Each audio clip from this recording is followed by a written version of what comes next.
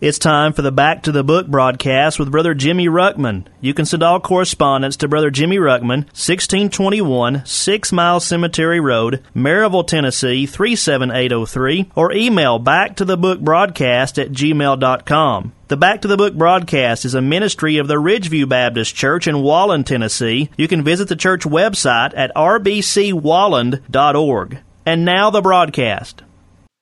Take your Bibles once again. Please turn to the book of Romans. Romans in chapter 2. Romans in chapter 2. We've been dealing this week on this subject, a guilty verdict. We've been looking again at Romans chapter 1, really through chapter 3 is probably all we're going to get through this week. But when I was praying, I felt like this is what God wanted us to go back to this week. I know for those of you listening by way of radio, it wasn't that long ago we were right here. But this is one of the most important, or is the most important subject of life. And until you fully understand the gospel, and I'm not saying that you can fully comprehend all the ins and outs of it and the exact moment of this and that, and a lot of people try to put it that way. You may not get everything. There's a bit of a mystery. God works differently in people's hearts, but there's truth that the Bible says, that the Bible gives us, that needs to be understood. And many people today are teaching a blab it and grab it kind of profession in God, but it's not the truth of the gospel. It's not the real deal. They're trying to get professions. They're putting numbers on some card or something that makes them look good. But the truth of the matter is, until you comprehend, until you understand your guiltiness before God for the sin that you have in you, you will never be able to understand why Christ came. And that, my friend, must be first. You have to understand, first of all, your guilt before God. And that is what Romans chapter 1 through chapter 3 is about. We're hitting it again really for the second time, but I'm afraid it's very misunderstood and very missed, honestly, in East Tennessee. We want a version of God that makes us feel good about ourselves, that makes us feel somewhat self-confident, that makes us feel like, oh, we're so much better than that group of people, so therefore we are basically good. But the truth from the Word of God is not that man is basically good, but that really man is basically evil. We have a sin nature that causes us to do sin things. We sin because we are sinners by nature. We inherited that from our father, Adam, at the very beginning when God created Adam and Eve. And it's been passed down. This sin nature causes a separation from God, and because of that separation, because of that sin, the wrath of God is revealed against all this ungodliness and unrighteousness of men. And we've been given truth. I believe all men are given some form of truth. We are seeing that really in this passage. And we're going to be judged by that truth. And all men will stand before God without one single excuse when it's time for Judgment Day. We saw in chapter 1, verses 18 through 32, the wicked man, those that just chose to straight up reject God. They wanted nothing to do with them. God finally says, you know what, have it your own way. I'll be done with you too. Gives them over to a reprobate mind, reserves them for judgment. We look at them and we judge them and say, yeah, they deserve every bit of that they got. Well, then in chapter 2, he begins dealing with the hypocrite, or this moral man that has a little bit more knowledge maybe than that first group, that thinks in some way, shape, or form, oh, we're better than them. But the truth is, the ground is level at the foot of the cross, and we have the same basic issue. We have the same sin nature, and we still do many of the same things. We might not go to all the same extents. So you're not doing drugs, and they are. So you're not out there killing people, and maybe they are. But in your heart, you have the same sin nature, that same seed of sin that made them guilty before God, that pushed them to that. Those same things are in your heart, and God's going to judge you based on that. We saw that God will judge. This judgment, it's based on our deeds. Not salvation now, but the judgment. When God begins to judge us, we will be judged based on our sin. He goes on to say in chapter 2, verse number 11, for there is no respect of persons with God. Some of you think for some reason that you're better than someone else, and that you'll stand off better before God than they will. But what's it matter when all are guilty? God's not going to have respect for any person, regardless of race, regardless of material wealth, regardless of how much good you've done or how much bad you've done. God's not going to have any respect for any of that. The Bible says, "For as many as have sinned without the law shall also perish without law. And as many as have sinned in the law shall be judged by the law." And when we are judged by the law, there is only one verdict that can come from that, and that is that we are sinners. He goes on to say, "For not the hearers of the law are just before God, but the doers of the law shall be justified. For when the Gentiles which have not the law do by nature the things contained in the law, these having not a law are a law unto themselves, which show the work of the law written in their hearts, their conscience also bearing witness, their thoughts the meanwhile accusing or else excusing one another. In the day when God shall judge the secrets of men by Jesus Christ according to my gospel." Listen, this group, the hypocrite, they think they're better than the ones that are very openly wicked and deep into sin, and we think we're better than them because we have some sort of better moral values or higher standards that we live by. But the truth of the matter is we have all sinned. We have all come short of the knowledge of God. We've all failed, and we're going to be judged by that. So at the end of the day, we are all still guilty. And we can accuse those in chapter 1 and excuse ourselves in chapter 2 as much as we want.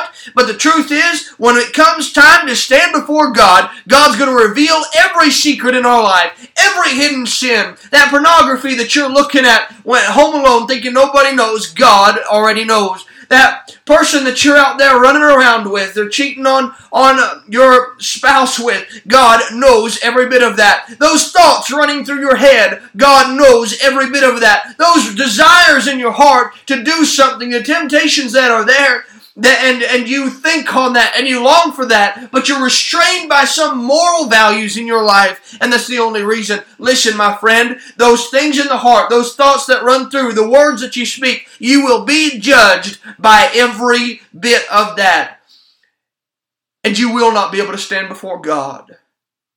Those secrets will come out. Those things that you've kept hidden away for a long time, all those skeletons are going to come out of the closet.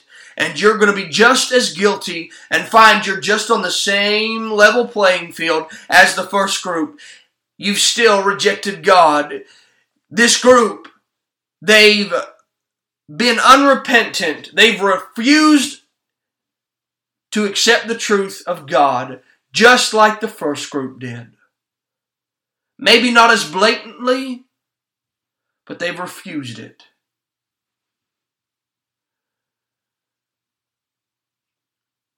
I noticed this as I was reading through this passage. In verse number 4, he says, "Or despisest thou the riches of his goodness and forbearance and long-suffering, not knowing that the goodness of God leadeth thee to repentance? But after thy hardness and impenitent heart, treasurest up thyself wrath unto the day of wrath and revelation of the righteous judgment of God." Now I want you to understand something. This group, every group, has some sort of truth that they are being judged by. They have some sort of knowledge of God. And I need, especially those of you in our area in East Tennessee, if you're under the sound of my voice, then this applies to you. Knowledge of God is not enough to get you to heaven. If you just have agreed with a certain list of facts, that is not enough to save you, my friend. The truth is, has it changed you?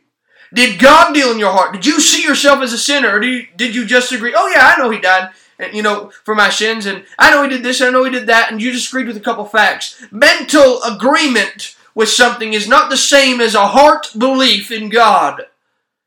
And if there's never been repentance in your life, or that time where you've turned from your way of sin, you've turned from your way of trying to get to heaven by your own means, by your own goodness, until you're willing to turn away from that to God and go God's way and not yours, until you're willing to agree with God against yourself and say, you know what, you're right, I'm a sinner, I'm guilty before God, and I need the righteousness of God if I'm ever going to make it to heaven. You'll never be able to. There has to be that agreement first. But I see this knowledge of God, these good actions that this group had, and were they better outwardly than the first group? Yes, they were.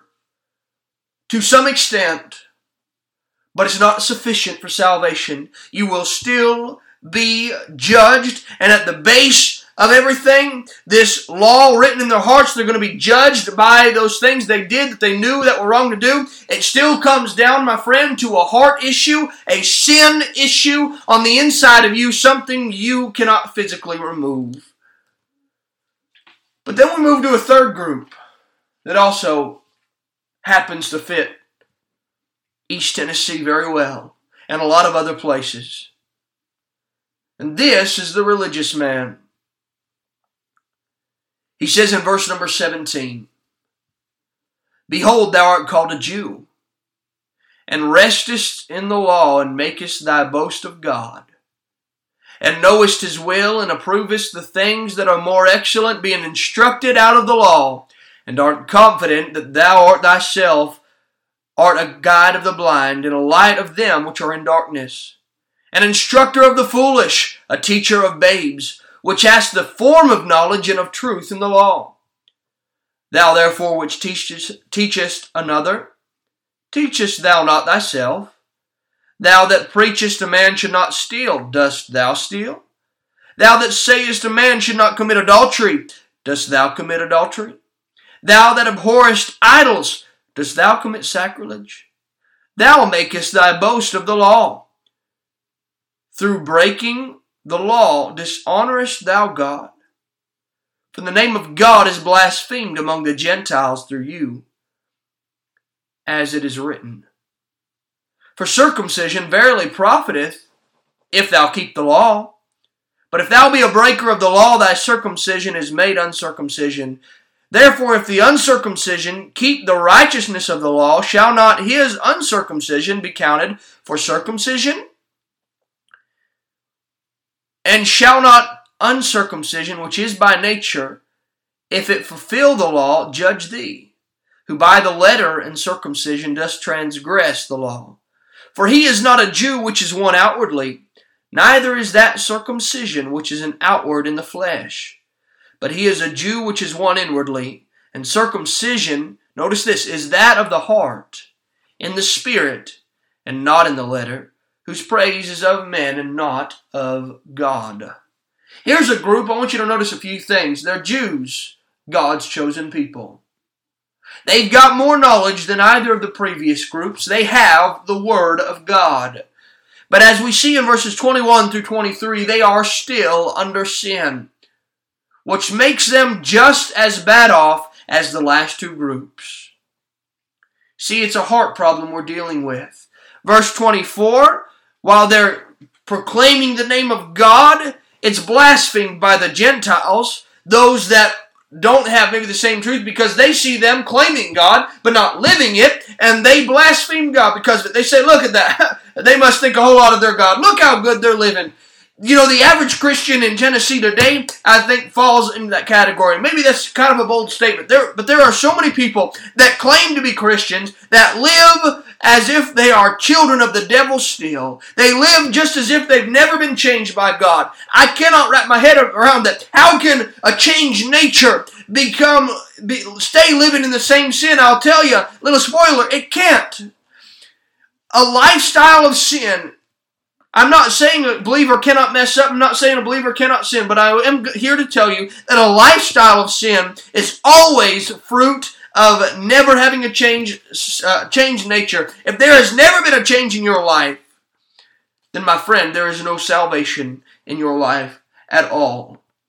You see, this group, he goes on to say that he's not a Jew, which is one outwardly, but he talks about being inwardly. And the problem here is that they were all concerned with these outward actions, but the inside was just as dirty as ever. It's a heart problem that God is dealing with. It's a heart problem that is what God's going to be judging. It's that sin on the inside of us that inherits the wrath of an almighty God. You've been listening to the Back to the Book broadcast with Brother Jimmy Ruckman. You can send all correspondence to Brother Jimmy Ruckman, 1621 6 Mile Cemetery Road, Maryville, Tennessee, 37803, or email backtothebookbroadcast@gmail.com. The Back to the Book broadcast is a ministry of the Ridgeview Baptist Church in Wallen, Tennessee. You can visit the church website at rbcwallen.org.